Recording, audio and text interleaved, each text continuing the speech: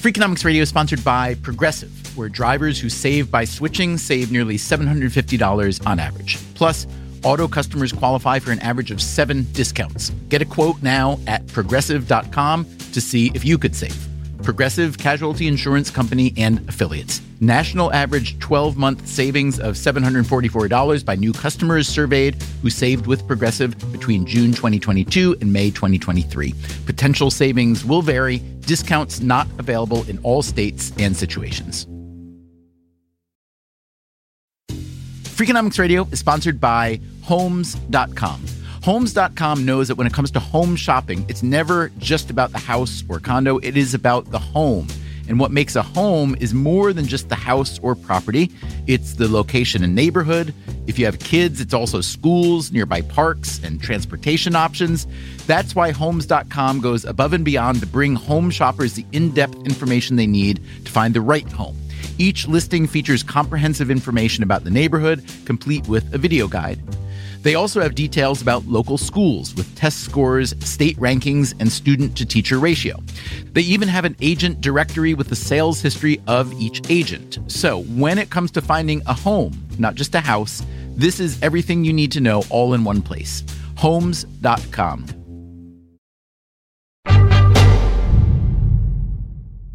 So Professor Dr. President Boston Fed Reserve Chair Paxson, what the heck do we call you? You can call me Chris. That's fine. Chris Paxson is an economist, first and foremost. She does also sit on a few important boards, the Boston Federal Reserve and the Association of American Universities. And in her spare time, she is president of Brown University in Providence, Rhode Island, one of the 8 schools in the Ivy League. But again, she is also an economist. Being an economist in this role is really useful because, what am I trying to do? I'm trying to build an organization in collaboration with lots of other people. Resource allocation is everything. You're thinking on the margin, you're thinking about alternatives, you're trying to figure out how you're going to get the biggest impact for every dollar that you spend. Those are kind of economics-y type questions. We wanted to speak with Paxson because we thought she could answer a lot of our questions about college generally. This is the 3rd episode in a series we're calling Freakonomics Radio Goes Back to School. We have learned quite a bit so far. We've learned that American higher education is particularly market-driven and therefore has many of the best universities in the world, but that these top schools, including Brown, are better at producing research than they are at moving students up the income ladder. That's because they admit most of their students from families that are already fairly well off. They also keep their admission rates very low in order to preserve their exclusivity and prestige. The schools that are likely to move students up the income ladder are the so-called mid-tier universities, public and private, as well as historically black colleges. But we've learned that many of these schools, as well as community colleges, have been struggling for attention, for funding, and lately, for students. Total college enrollment in the U.S. was rising for many decades, but in the last decade, it's been falling. What does this mean? It means that even though economists like Chris Paxson say that a college education is one of the best investments you can make, more and more people are rejecting that argument. They say college has become way too expensive and that it fails to prepare students for the real world. Some critics say college campuses have become too politicized and too feminized. So, yeah, we have a lot of questions for a college president like Chris Paxson. Today on Freakonomics Radio, why has college become so expensive? Why do the top schools refuse to grow? And what are schools like Brown doing with those billions and billions of endowment dollars? An endowment is not a giant savings account that we can use for whatever we want. We'll also talk political taboos. We'll discuss the frictions between town and gown. And we'll ask whether colleges are doing enough, or anything really, to shrink income inequality. There is a big gap, and it's disturbing. Our conversation with President, Dr., Chair, Economist Chris Paxson, starting right now.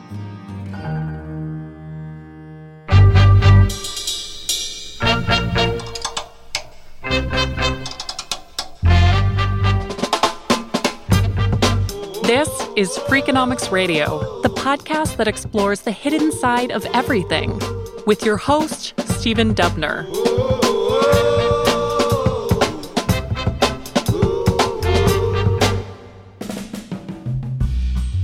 Chris Paxson got her undergraduate degree from Swarthmore, a tiny and prestigious liberal arts school just outside of Philadelphia. She was studying English and philosophy, but then in junior year, she took her first econ course. I thought, well, maybe this will help me get a job, and I just fell in love. Paxson went on to get her PhD in economics from Columbia in 1987. She then spent many years at Princeton as a professor, researcher, and administrator, and became president of Brown 10 years ago in 2012. Brown dates back to 1764, when it was called Rhode Island College. It's known today as a major research university, and it's famous for its open curriculum. Undergraduates can take whatever classes they want and design their own major. Among its best-known alumni, Janet Yellen, John F. Kennedy Jr., Bobby Jindal, Emma Watson, and Andrew Yang. There are about 10,000 students in all, 70% of them undergrads. So there's recent research from two economists, Peter Blair and Kent Smetters, which finds that elite colleges have pretty much frozen their enrollment since the 1980s, and that this has to do with concerns over prestige. The paper was called "Why Don't Elite Colleges Expand?" which I think is a fascinating question. What's your thought on that? I can't speak for other universities. I can speak to Brown. And Brown has always been a very high-touch, residential undergraduate education where there are really close relationships between students and faculty. We have grown, actually, but getting too big, you start to lose that. Expansion is not as easy as it sounds, especially given that there are big fixed costs associated with education. I'm building a new dorm right now, 2 new dorms, and it's hit some opposition in the neighborhood. I have recently given neighborhood associations assurances that we have no plan to have more students on campus anytime soon. And that's a major factor for us. But, since Brown produces knowledge, and since knowledge is power, theoretically at least, wouldn't you want to empower as many people as possible? Are there other routes you could think about expanding the Brown philosophy and education, maybe not in Providence, but maybe it's campuses around the country, maybe it's campuses around the world, maybe it's a more intense virtual offering? Yeah, I don't think that's something, where we can really expand knowledge is through our research. And that's an area where we've made a lot of investment. So it's important to remember that major research universities, their mission is to expand knowledge. They do it through education. They also do it through knowledge production research. And of course, what you're saying politely to me is that the leverage there is much, much, much greater than taking on an extra couple hundred students a year, yes? Well, I think if you do it right, the impact on society can be tremendous. If we have somebody who can invent a cure for malaria, think what that does for the world. If we really want to change higher education, if we really want to expand access, I think we have to focus on the publics and also shore up support for the not-for-profits that just don't have the resources to give the financial aid that I know their presidents want to give. So the old cliched phrase that would describe the relationship between a college and the town was town and gown, which implies a certain kind of 1950s era, enmity, or at least friction. I'm curious what that's like for you in Providence. The city of Providence has changed so much over the past 40 or 50 years. Yeah, it has. It's a great city, by the way. But there are some justified hard feelings that have built up over years. When Brown was first expanding, this was well before my time, a lot of neighborhoods were basically taken over by the university and torn down and turned into dorms. And people remember that. Providence is a really interesting place. And one of the reasons is that there's a highway that used to go right through the city, and the highway was actually moved to the side. And what that did was leave this big swath of land vacant. It's called the 195 land. And in addition, a lot of jewelry factories were in this area, and they all moved overseas. Brown has been acquiring land and working with developers on land that we don't own to really build in that area. There was an old power plant that had been derelict for years. The first time I went into it, there were holes in the roof and there were pigeons flying around. And it's now occupied by Brown and the University of Rhode Island and Rhode Island College, who have a nursing program there, right across the street from a medical school. So in New York City, where I live, Columbia and NYU are two of the biggest property owners in the city. And universities, as well as hospitals and houses of worship and so on, traditionally do not pay property taxes. Can you talk for a minute about that trade-off of having those sort of nonprofits, which are very different, the difference between a church and a university and a hospital, but these are all public goods to some degree. What do you think of that trade-off as an economist for those institutions not paying taxes to the city? Well, one thing, just to be clear, is many of us do. We have voluntary agreements and we're making financial contributions to the city. Brown has done that for years, and we make agreements to continue paying real estate taxes on property that converts from being commercial to being owned by Brown. There's more going on than I think most people know about. But, to your point, the public goods that we're providing to the city and the state are substantial. I think over 50% of the physicians in the state of Rhode Island are associated with Brown. That's why they came.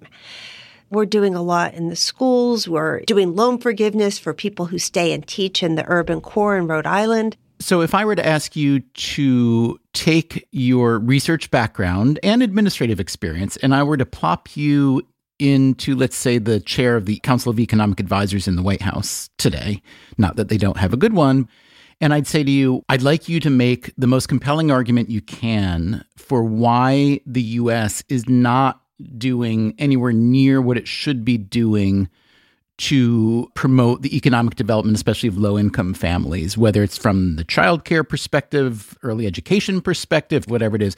How would you make that argument?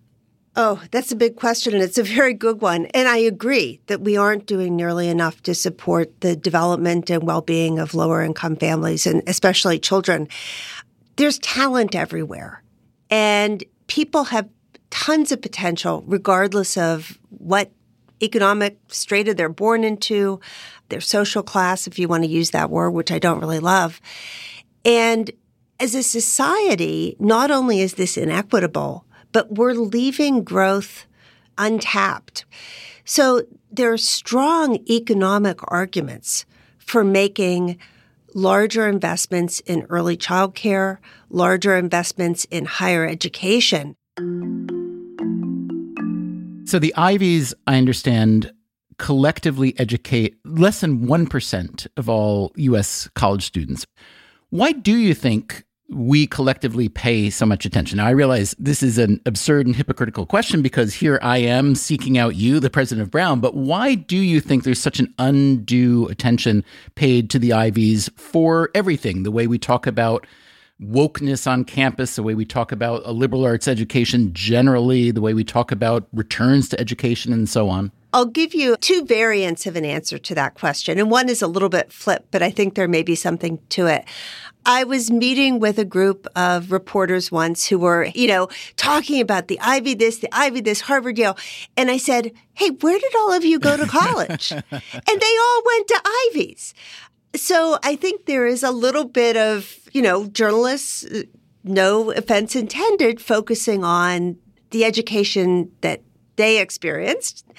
I also do think, though, that there's something about increasing income inequality in America that is driving attention on the places that are really seen as being the golden tickets to not just prosperity, but to really high-end prosperity.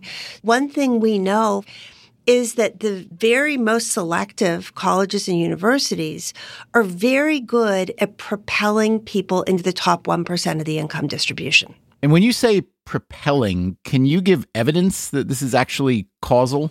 I knew you were going to ask me that as soon as I used the word propelling. Among the people who go to these elite schools, a very large fraction of them end up in the top 1%. I don't know how much of that is causal. I think a lot of it probably is, and especially the low-income students who end up coming to a place like Brown, who wind up having wildly successful careers. It's hard for me to imagine that that would have happened if they gone to their local community college. Although if we want to make the devil's advocate argument, we could say the kind of student who comes from a low-income background who is able to get themselves accepted at Brown plainly has so much going on that theoretically they might have had great financial success even without Brown. Yeah, theoretically. But I know what you learn at Brown, and I know where it positions you in terms of access to jobs and connections. I think there's the learning itself that's valuable, and I also think the social networks are really valuable. So let's talk about the rich getting richer, not in the country, but in the university ecosystem. One fact is that many of the elite universities, including and especially Brown, have really nice big endowments. And if you have a good endowment investing program, which you really do, that just grows and grows and grows and grows. How do you think about that? Maybe just the notion of the rich getting richer as you look down the college and university pyramid at all those other schools that have so much less. First of all, I think a lot of people don't understand endowments. They don't understand what they're for. An endowment is not a giant savings account that we can use for whatever we want. It's actually comprised of literally thousands of gifts from donors that are targeted to very specific purposes. And when the endowment grows, the extra money that comes out has to go to that purpose. The largest use in our endowment is scholarships. And it's because of that growth that we're able to be NEET blind, have such generous financial aid. A lot of it is supporting faculty research and discovery. Now, you can say, would it be better in some sense if whoever donated money to Brown had donated it to some other college or university? That's a really hard question for me to answer because it depends on the priorities of the donor and what they want to accomplish with their funds. And if it didn't come to Brown, would it necessarily go to some other place that people think might be better from a societal point of view?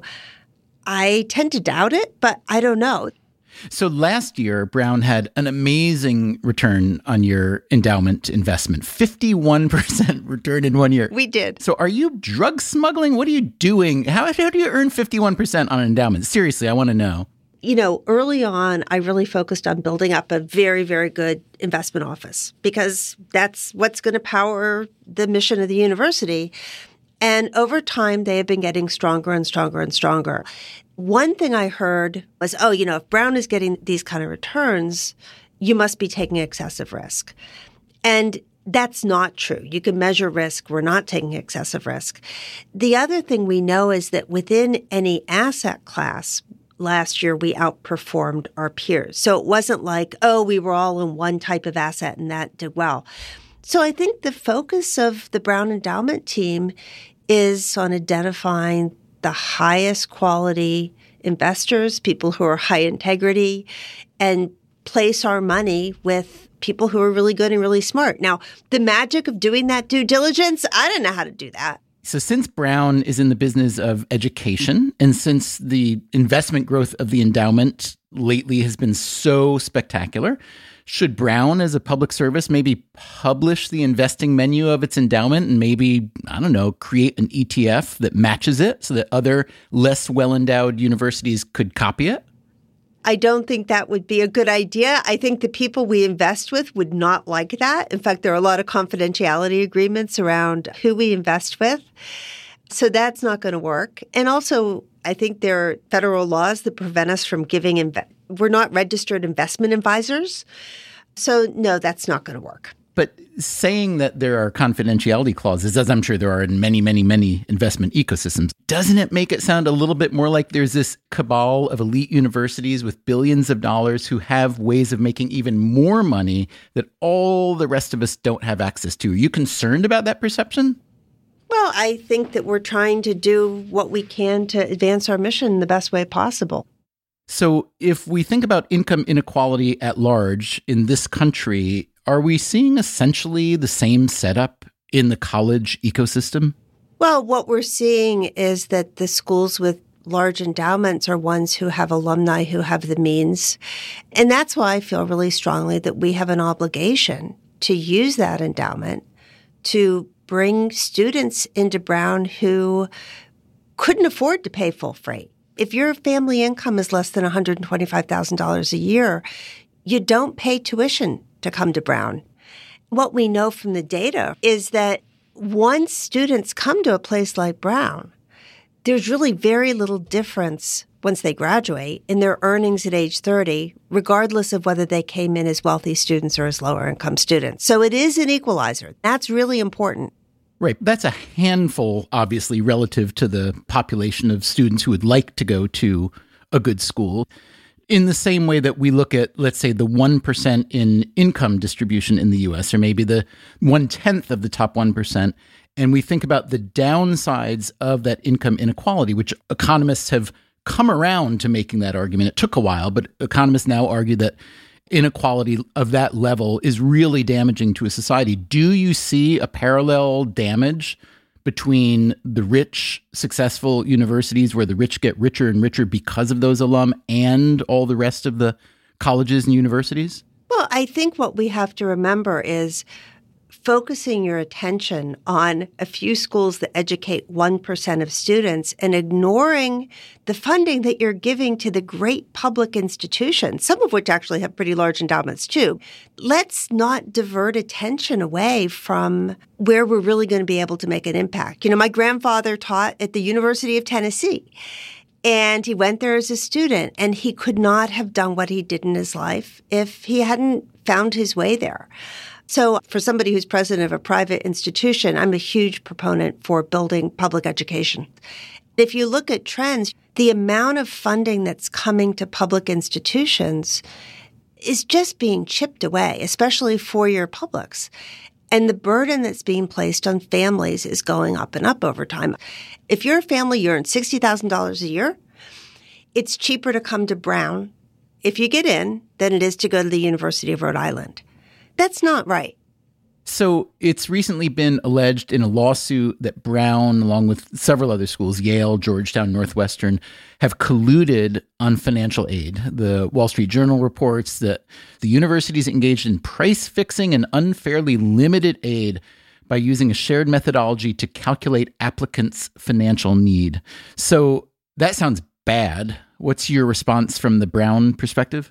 Well, we're just at the early stages of digging into this lawsuit, so I can't really speak to the specifics. What I can say is there is a group called the 568 Group, which is a group of universities. There's a federal antitrust statute that basically says if schools are need blind, they can share information, not on specific students, but on general methodology. The fact is, Brown hasn't been a member of the 568 Group since 2012. That's when I started as president. So I have no personal knowledge of this group, what information they share, what they do. I can speak for Brown, which is that our admissions officers do not know whether applicants have or have not applied for aid for first-time domestic students and soon-to-be international students. But we'll learn more about what the allegations are, but it's a little bit perplexing that we're included given that we haven't been involved in this group for a decade. Why did Brown leave the group? Do you know? I don't know. Can you explain why college tuition inflation has outpaced most other inflation, maybe outside of healthcare costs and maybe real estate in some places, but college tuition is way up at the top? Why is that over the past, let's say, 30 or 40 years? So there are different answers depending on the type of school you're looking at. If you look at publics, the increases in tuition are largely driven by declines in state aid to those institutions. Makes sense. Their sticker prices are going up and what they're charging is going up, and they're bringing in more out-of-state students, really out of economic necessity. And I think for the privates that aren't as well-resourced, they're actually giving out a lot of aid. And so the sticker prices aren't what a lot of students pay. But the competition on the margin is a mixture of need-based aid and merit aid. So, high sticker prices, but a lot of competition so that, like on an airplane, not everybody's paying the same price. And then you go to places like Brown, Harvard.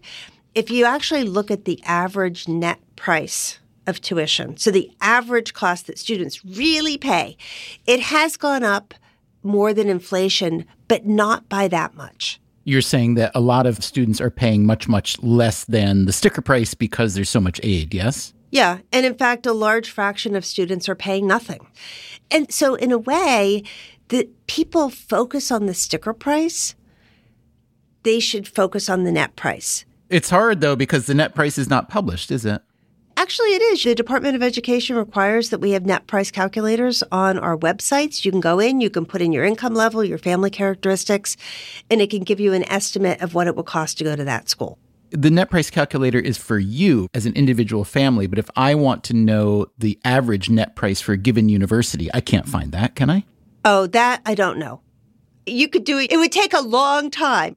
What about, one story we read was that, especially during the, 90s and early 2000s, that the easy availability of federal loan money really, really drove tuition inflation. Is that a fact?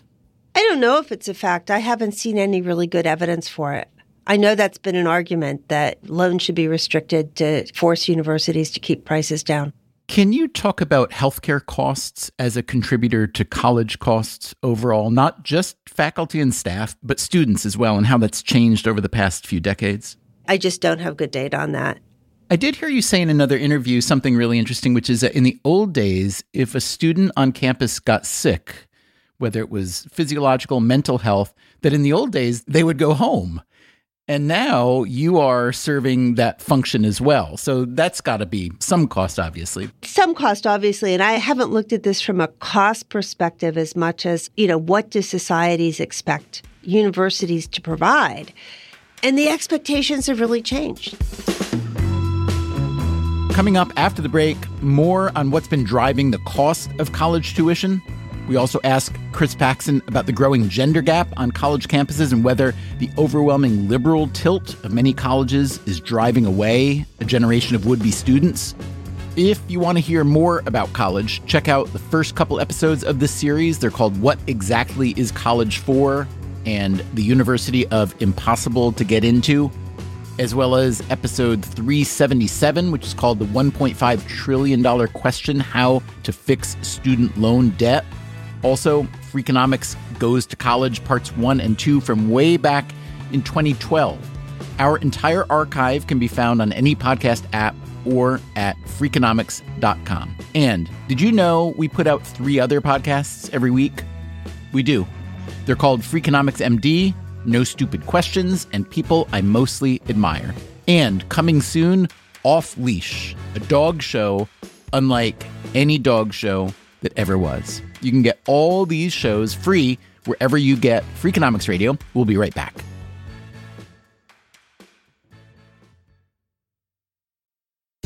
Freakonomics Radio is sponsored by Range Rover Sport.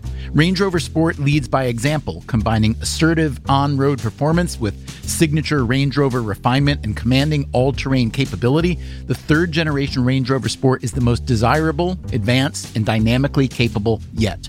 Range Rover Sport redefines sporting luxury, an instinctive drive with engaging on-road dynamics and effortless composure. Combining dynamic sporting personality with the peerless refinement you expect, Range Rover Sport communicates power, performance, and agility. Advanced cabin technologies such as active noise cancellation and cabin air purification offer new levels of comfort and refinement. The purposeful cockpit-like driving position sets the tone for a focused interior that promotes exhilarating driver engagement. Award-winning Pivi Pro infotainment is at the heart of the experience and provides intuitive control of the vehicle systems. Design your Range Rover Sport at LandRoverUSA.com. Freakonomics Radio is sponsored by FedEx. Dear small and medium businesses, no one wants happy customers more than you do. So you need a business partner just like you, like FedEx, who understands your passion for serving your customers because they have the same commitment towards you. That's why FedEx offers you picture proof of delivery, packageless and paperless returns, as well as weekend home delivery to 98% of the U.S. population on Saturday and over 50% on Sunday.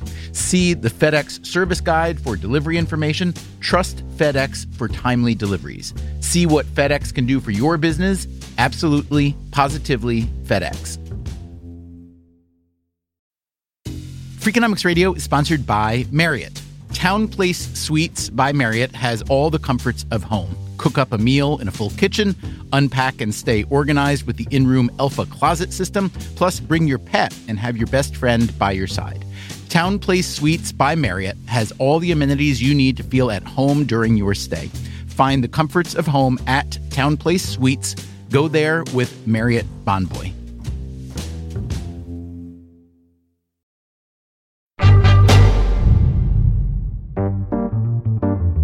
We're speaking today with Chris Paxson, an economist by training who since 2012 has been president of Brown University.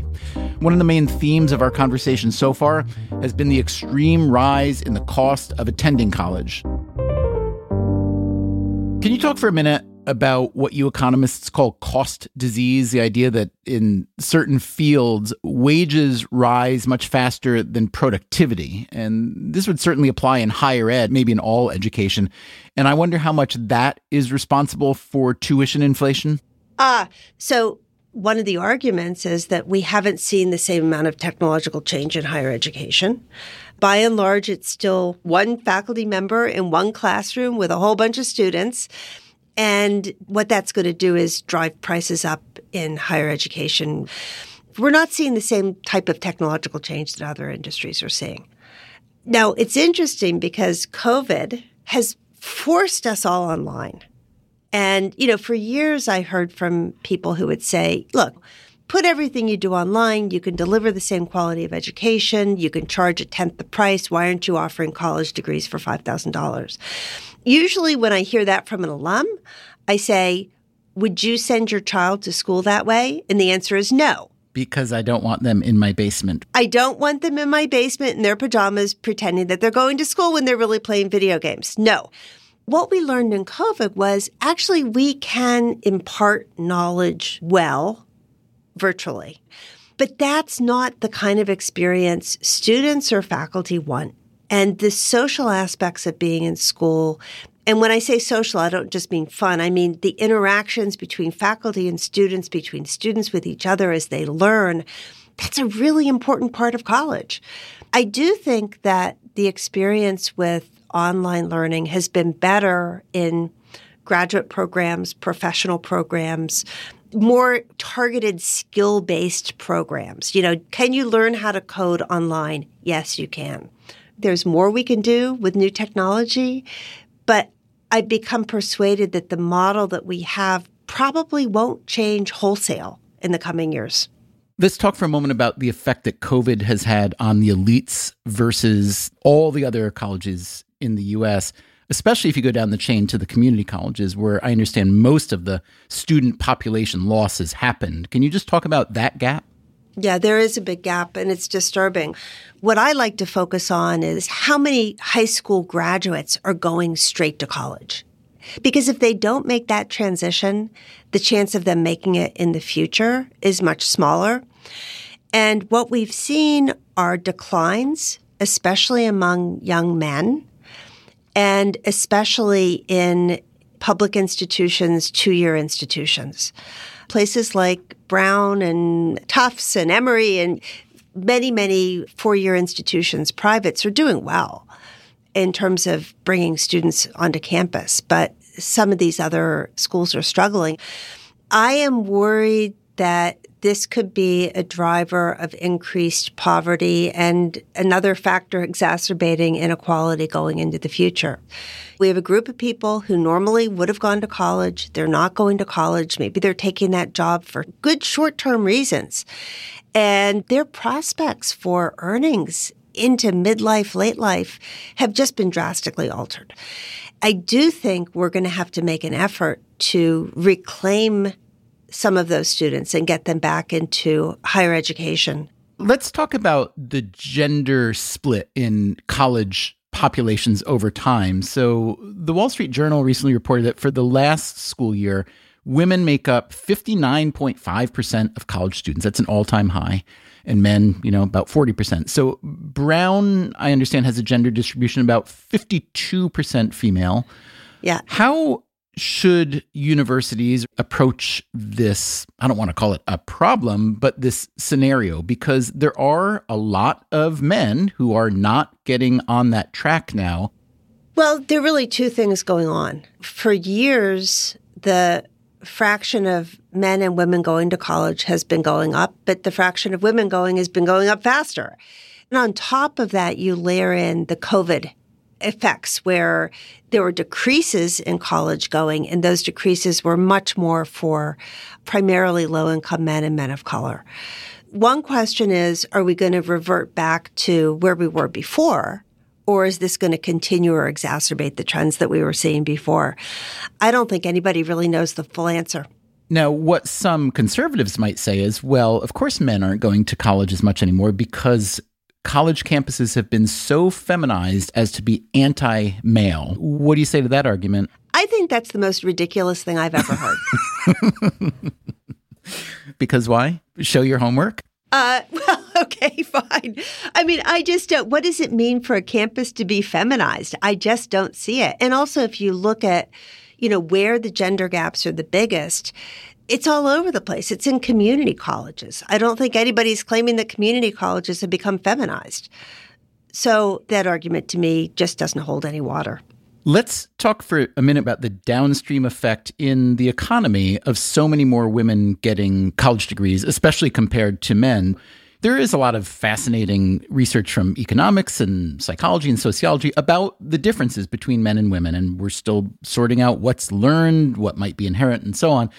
How do you think having a lot more well-educated women in all these different fields, finance, medicine, in politics and so on, how do you think that might change society long-term? Well, it's a really good question. I think it'll change the way workplaces operate. And my hope would be that we would finally reach a tipping point where issues around childcare, which have long been thought of being really women's issues, would become societal issues. When women grow in numbers in organizations, the conversation shifts, the culture shifts. How would you describe that shift? It becomes more attuned to issues of flexibility in the workplace, how we balance childcare and work, and that's a really good thing. One argument is that women may be more collaborative, either by nature or by practice, than men who tend to be more competitive. Do you see that or buy that? I've never seen any good empirical data on that. Casual empiricism, I think there may be some truth there. So the economist Amalia Miller has research showing that women may reap the benefits of elite education more than men. And one thing she finds is that while selective elite schools increase earnings for women, maybe at a higher rate than men, they also decrease their likelihood of marriage by about 4%. If you think about that fact, coupled with the fact that so many more men are not going to college, I'm curious what you think this may imply about family formation, about fertility rate. I don't know. If that's really being driven by difficulties incorporating family life into work life, I think that is a problem. If it's something that people are choosing because that's the way they want to live their lives, that's great. Is it crass to say that we may also want the best educated women to have children because if we think about our population generally, it's really nice to have high IQ in the population? Is that a crass thought? Yeah, that's a really crass thought. Okay. I'll stop there then. Okay.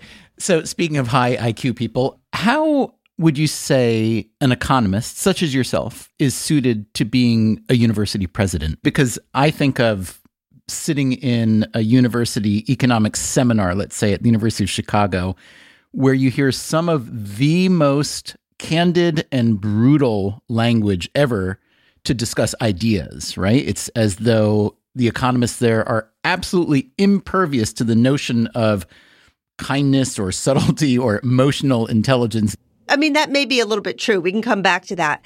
But if you're trying to build a strong program in a university, the economic arguments are not going to carry the day often.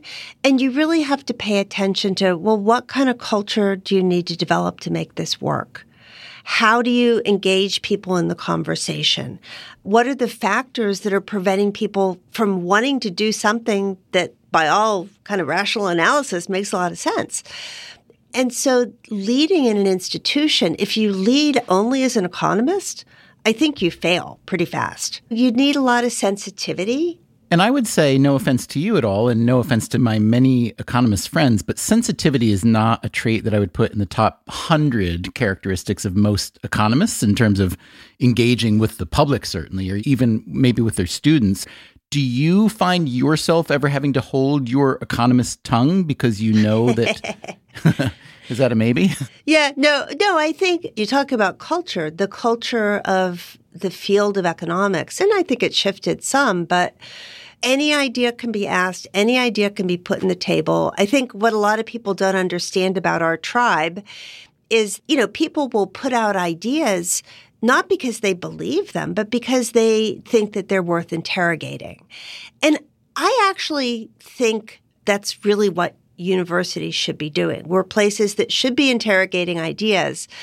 But on the other hand, you have to raise those ideas with some sensitivity to who's in the room. I would like to think that almost everyone who hears what you just said would agree. And yet I know that when we talk about interrogating ideas as a useful endeavor in itself, the mere mention of an idea, sometimes the mere mention of a word or a name these days, will raise hackles to the point where the opponents can't even hear the rest of the sentence. There is this concern that fundamentalism or anti-free speech sentiment is infiltrating college campuses. So how do you try to find that fruitful medium? One thing I do, and this is what presidents do, is I talk about it. When I'm talking to students who are coming for a admitted day on College Hill, I talk about the kind of environment that we're trying to create, where something that I call constructive irreverence, which is you want people to interrogate ideas and question things, but you want them to do it in a constructive way. This isn't about ripping people down. It's about questioning and understanding where others are coming from. Brown has been kind of tarred, or was for a while, as sort of the liberal campus where, there were safe spaces and things like that. And University of Chicago was thought of as being the opposite. Well, Bob Zimmer and I are good friends. And for a long time, we were being asked to be on panels together. We should say Zimmer was the longtime president at UChicago. He stepped down last year. And I think, they were expecting this to be some sparring match with, Brown saying, yes, we need safe spaces, and Bob saying, no, we need free speech. And the truth is, we agree on everything. So the people who were putting us on panels were very, very badly disappointed. They didn't get the fireworks they wanted. So if you had to write a headline of your shared beliefs, what would it be? I think that we believe that universities are places where you can't advance knowledge if you can't question things. You have to be able to interrogate ideas. But on the other hand, we don't want to be places where people feel like they're harassed or discriminated against or are unwelcome. And I don't see those two things as being at odds. I've heard you say that people will complain to you that Brown should, for instance, hire more Republican professors. And your response is that, well, we don't ask someone's political party. We actually look at their research. Exactly. But surveys show that college professors overall are overwhelmingly liberal. So in a country that is politically heterodox, isn't that a significant problem? Well, yeah. And I think what you have to do is very self-consciously ensure that there are programs and opportunities for students to hear from people with different views, but also get out into the world and talk to real people. I remember once we had Jeb Bush came to talk at Brown, and, room was packed, and he was marvelous. Students would ask him hard questions, and he'd say, I think we disagree on that, and here's why I believe what I believe, but in the nicest way possible. And it was kind of a great example of how you can talk about differences and really start to understand where other people are coming from. So you're plainly a big believer in the value of education. Not only are you a university president, but as an economist, you also understand the returns to education are massive.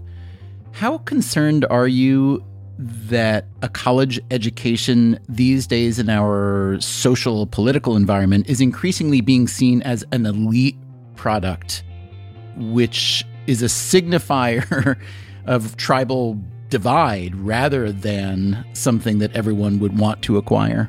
The polling data on views of higher education are really interesting because if you ask parents what they want for their kids, they want them to get a college degree.